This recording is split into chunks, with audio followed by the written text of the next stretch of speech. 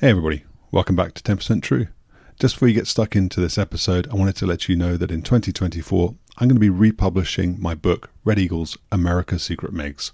That's the story of the 4477th Test and Evaluation Squadron and the program Constant Peg that exposed American fighter aircrew to secretly acquired and operated MiGs in the Nevada desert in the 1970s and 1980s. The book's been out of print for a while, it goes for crazy prices online, but I'll be republishing as a softback exclusively through my website, 10percenttrue.com. If you're thinking about supporting the channel, or you'd like to buy the book for yourself or even as a gift, please do go and place a pre-order. I'll put a link in the description. All pre-orders are going to be 25% off, and I'll make sure I personally inscribe and sign your copy for you. Anyway, I'll let you get back on with enjoying this episode. Take care.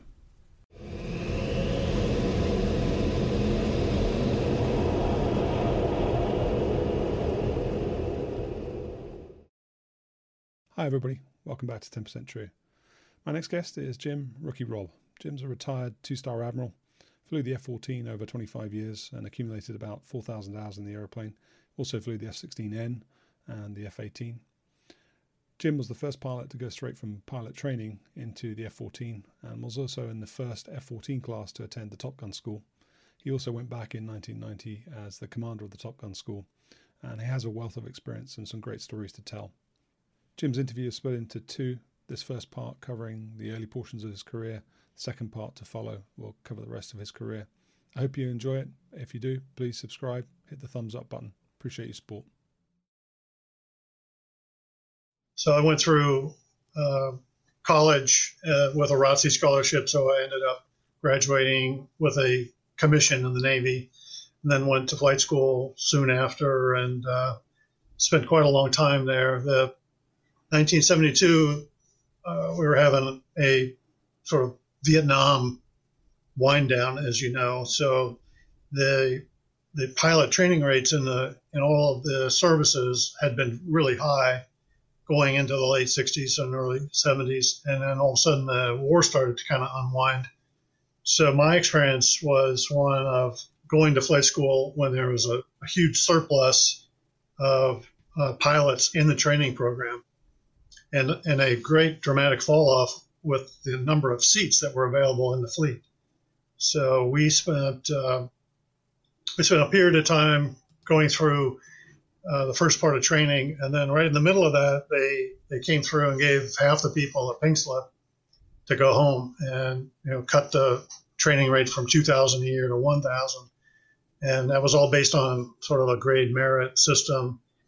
And trying to get the supply to match the demand signal, at that point. So it was really an honor for me. I ended up spending more time in the training command because of all of that churn and the number of people that were in the population and the really inability to service that whole group.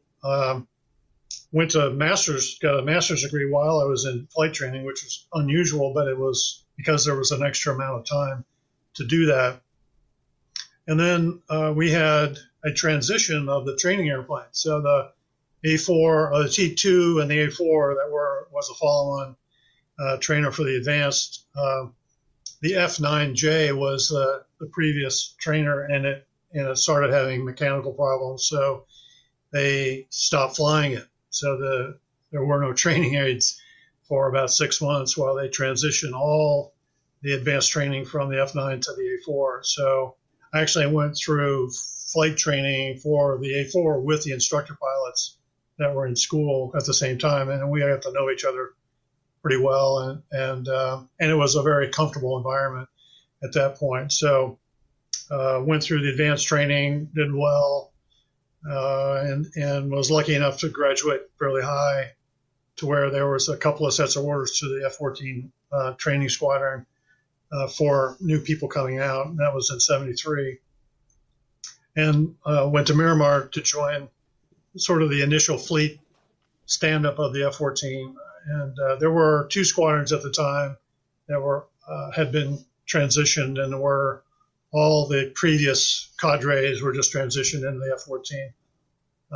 And then we were at Miramar with 11 airplanes. The whole flight line was full of F-4s. The early F-14 days were very difficult. The history, a little bit of it, was that the Navy and the Air Force had been pushed to find a common follow-on airplane, and the F-111 was sort of that target. So the Navy and the Air Force were both evaluating it for their tactical use.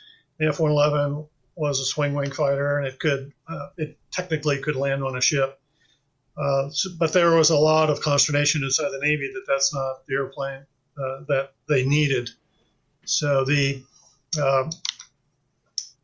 at a point in the late 60s, the decision was made by Navy officials that they were going to try and develop a new airplane, the F-14. It was pretty hard fought, and at the end of the war, the money's going to go down, but there was a great rush to try to field the F-14 before essentially everything was going to get canceled. So the airplane was designed, built, and put to task in a relatively short time frame. And there was a lot of bad things that happened because of that, and I can go over that in some detail. But one of the largest fallouts was that there wasn't enough time to finish the new engine that was supposed to be part of the F-14 program.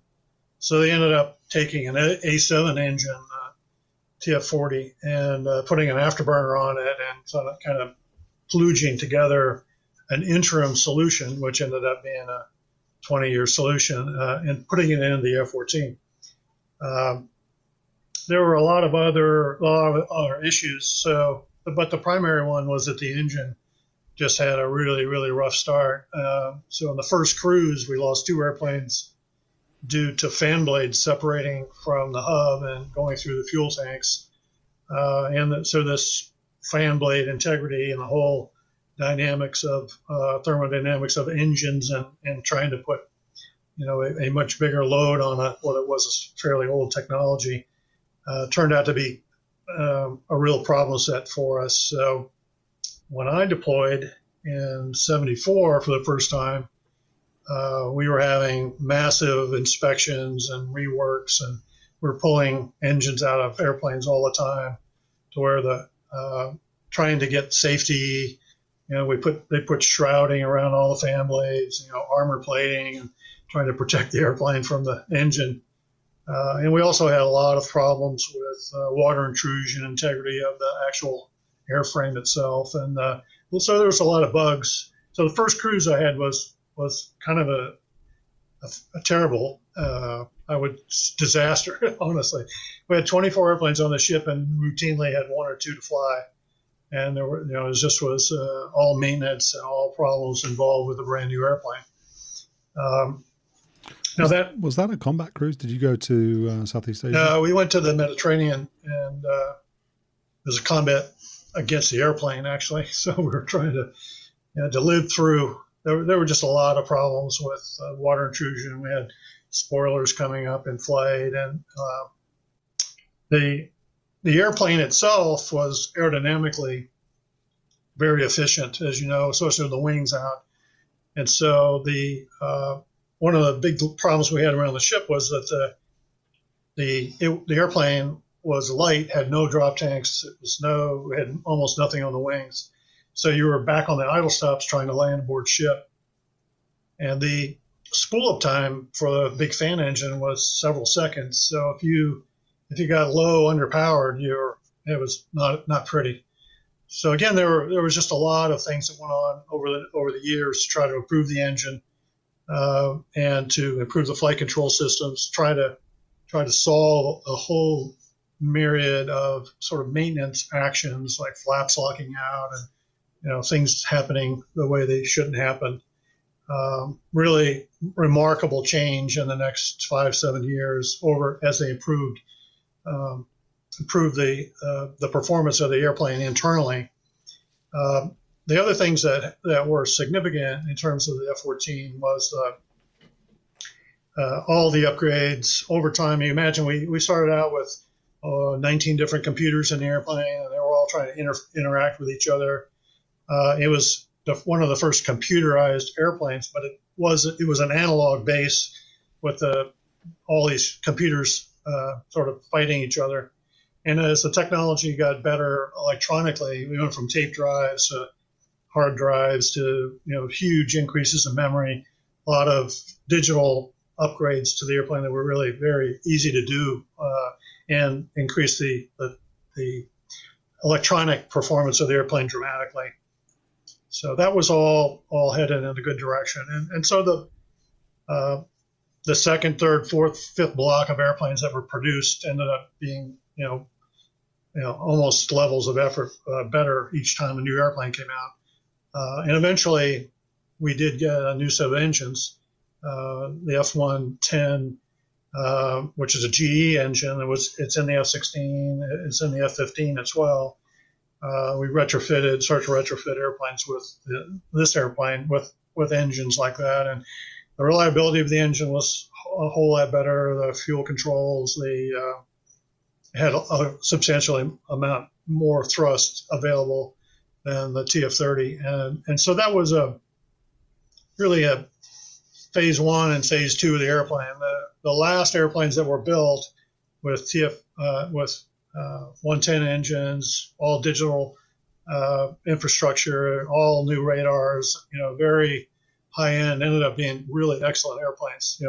All the way from the beginning to the end.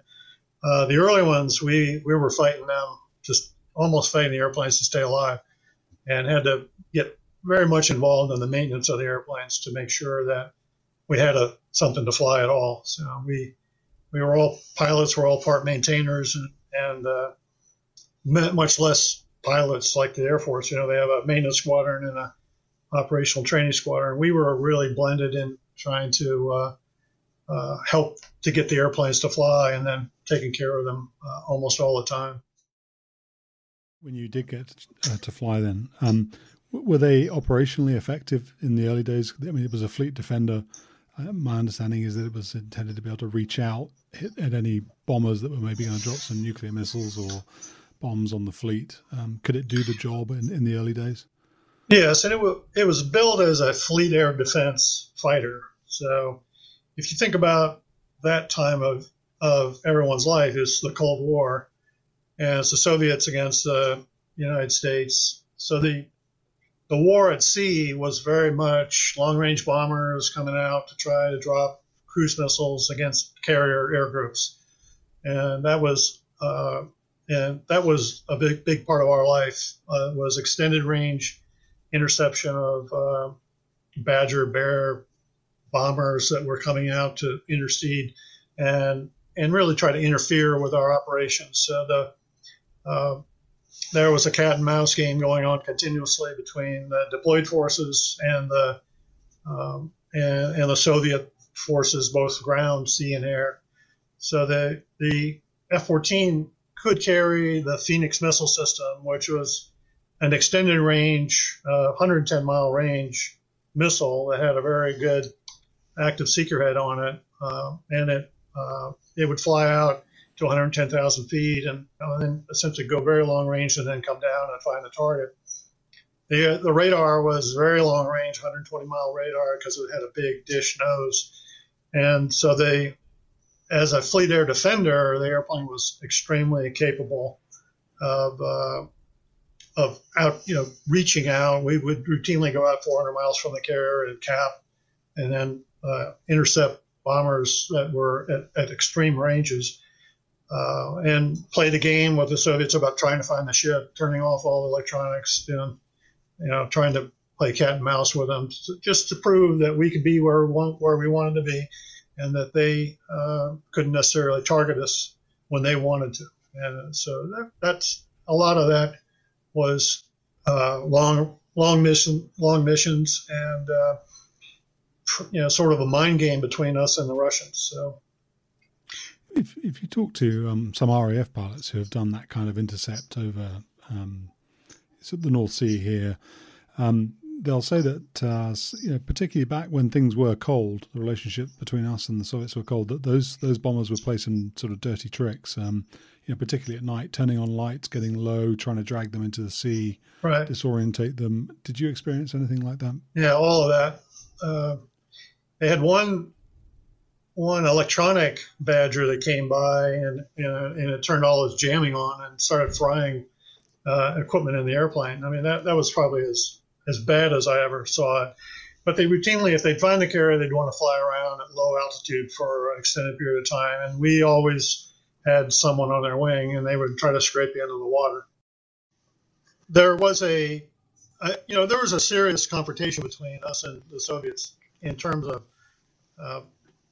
point and counterpoint, trying to make sure that we got in their face. They would come out and harass us. And so I think it was just part of the overall strategy of confrontation. And that's when you'd get up next to these folks, they weren't necessarily unfriendly, pilot to pilot.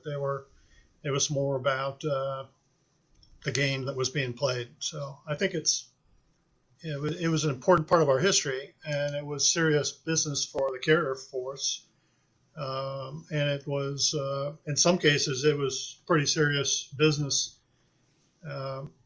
And I've got a whole bunch of stories I could tell you about detachments that we did in Alaska chasing Bear bombers around.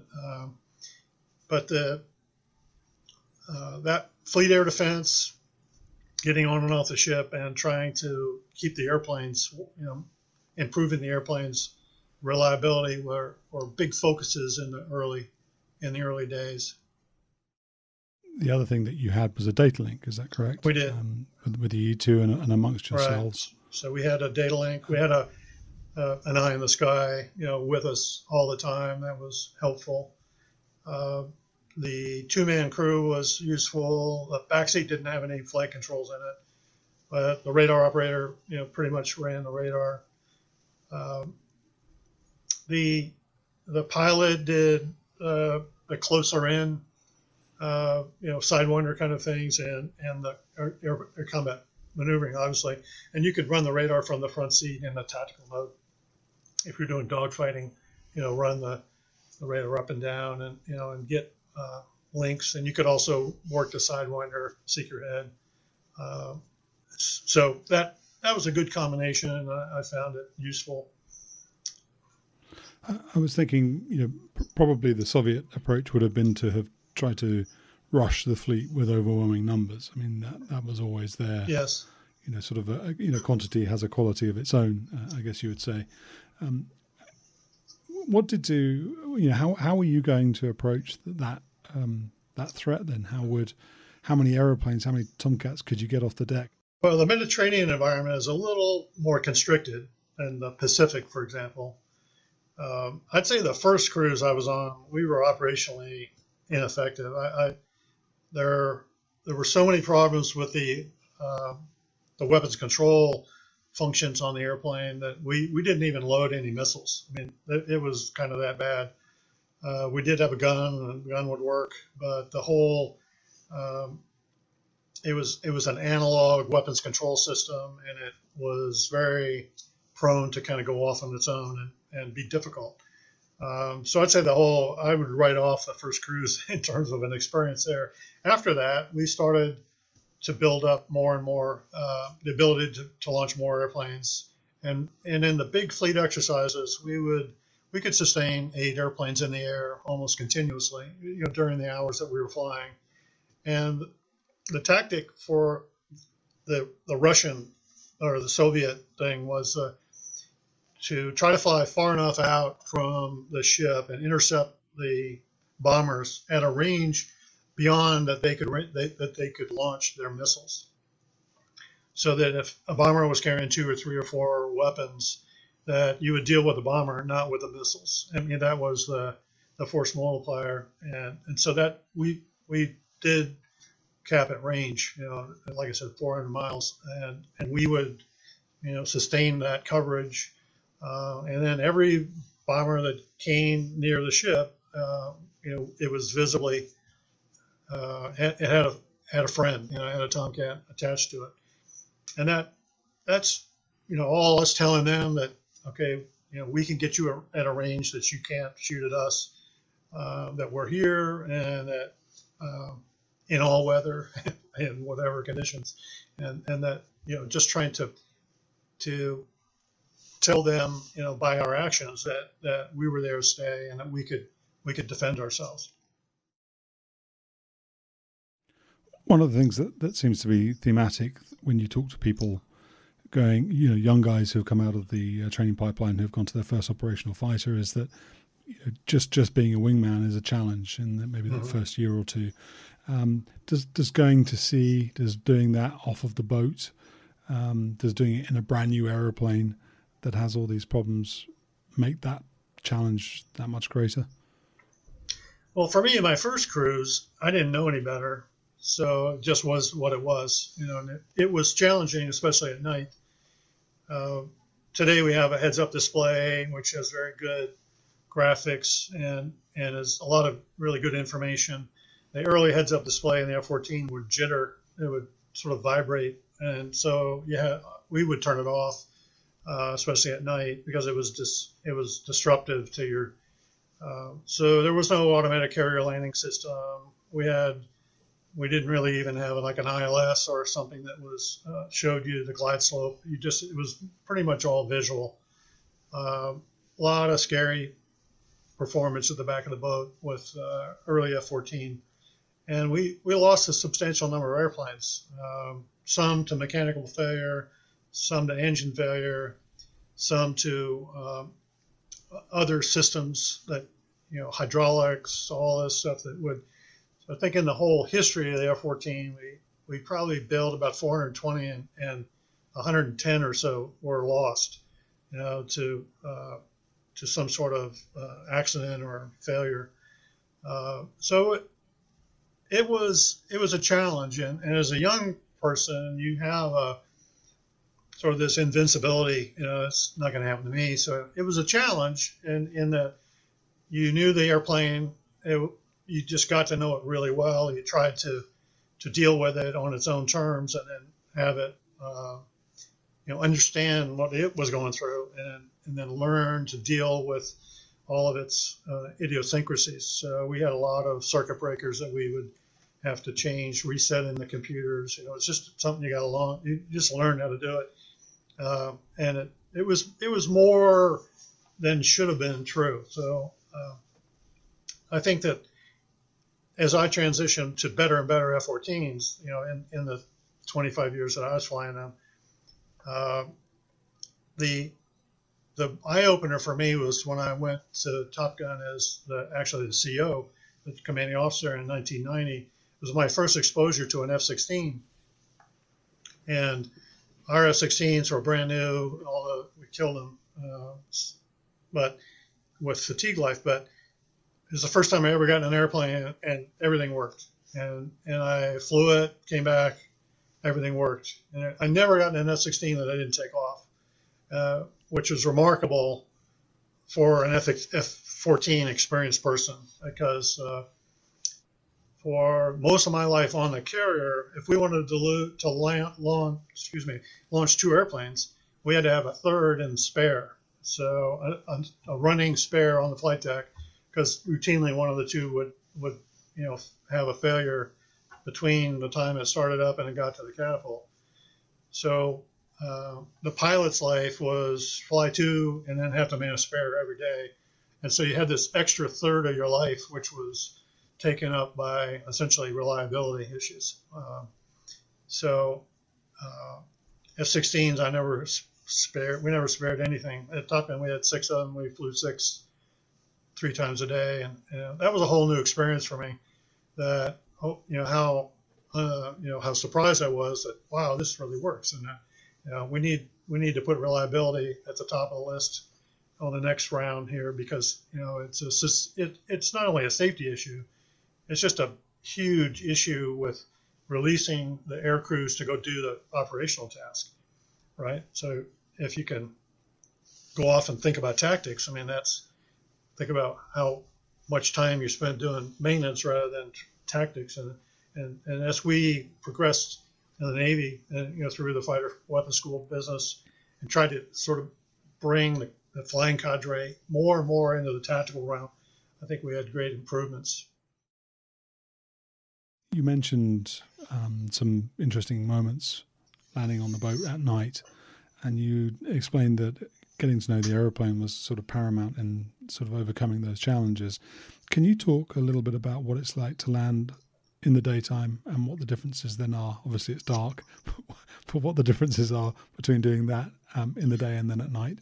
So there are some obvious ones. I would say in the daytime, you can see the horizon. You can, you know kind of virtually where you are above, around the ship. The challenges of a day landing on an aircraft carrier really involve the day pattern, because you come into a pitch or a break and you feed yourself into a downwind, and then you have to make a 180 degree turn to get on to final at the back of the boat. So you're constantly flying in a turn and getting yourself hopefully lined up with the ship as you come out of that turn, having the right amount of power, and so that when you go wings level, that you only have 15 or 18 seconds before you land. So there's not a lot of room for error at the start in a day pattern, just because of the fact that you're changing your attitude in a bank and the whole thing, and your power settings. So if you get a good start in the daytime, that's fine. A lot of failure in the day pattern are all associated with bad pattern behavior, getting a bad start. At night, you lose all these visual cues, and so now you're flying an instrument approach, and that is, today you would have a glide slope indicator. You'd have a lot of technology that helps you see where you should be on the glide slope, how to get better lined up with the ship itself, and then a lot of the flight controls are tuned to be much more reactive than they were in the old days. So without getting too technical,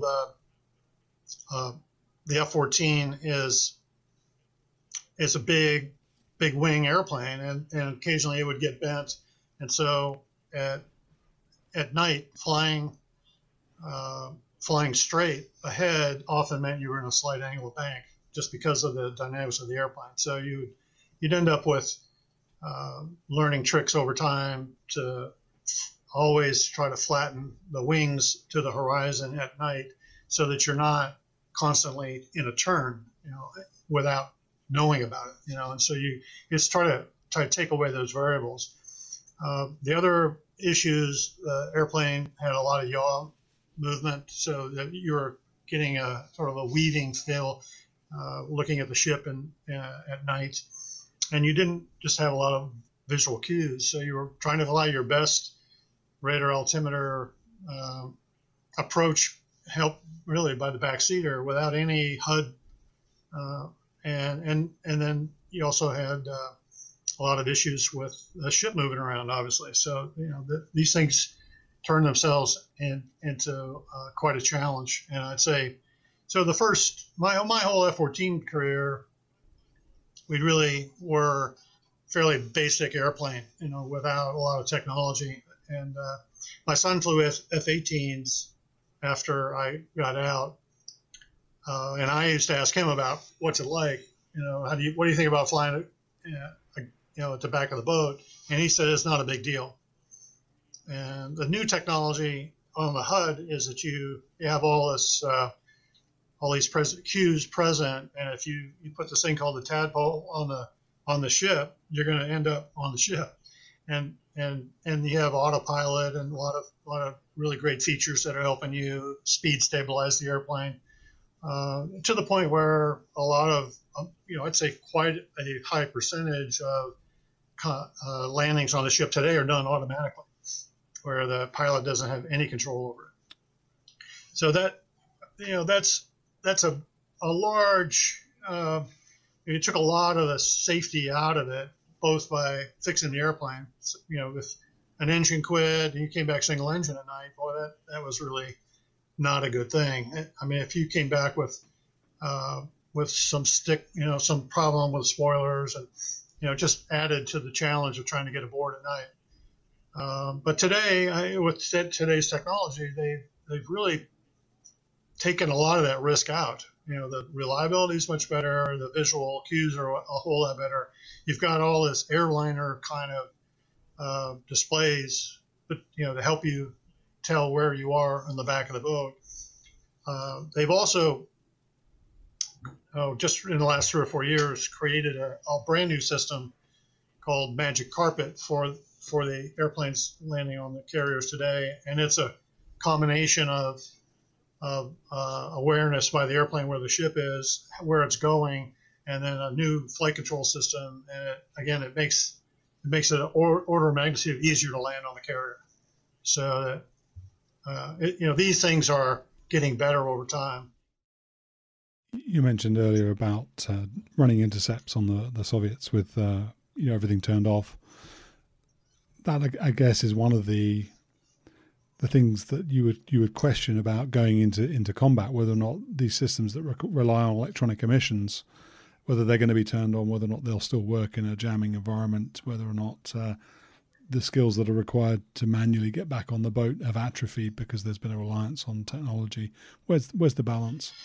Well, we did entire deployments without any radar. The ship turned off the tack ends, and they were very serious about maintaining integrity, of their electronic footprint. We did a lot of deceptive things where you would have carrier-like emissions from another ship, or you would do deceptive approaches, and so this was very much on their mind. I don't know today. There are a lot of systems that have been created that are GPS based, which allow you to find out where you are relative to the ship using GPS, relative GPS, which doesn't really use emissions from the platform itself. And so that helps. And then a lot of the new carrier landing approach systems that go from the ship to the airplane itself are low probability intercept signals, and so they've tried to maximize your opportunity to remain outside of maintain your electronic emissions, manage that. So ultimately, with today's satellite coverage and all of the systems going on, trying to hide from the enemy is much harder, just because of all the other sensors that are out there, heat sensors, satellites they're watching motion, so the game evolves, and so it just has to be put into your tactics. In the old days, it was control your emissions and scare the hell out of yourself coming back to the boat. I flew a couple of missions in the Bering Sea where the Russians were trying to find us north of the Aleutian Islands, where I was shot off in the middle of the night in the middle of snowstorms with the ship was not going to turn on anything. And then we'd go up and chase the Soviets around and then have to find the ship. And you could use the radar to find, you had a place where you thought it was, going to be, then you just have to make your way back and find it. And, those were very challenging missions for sure.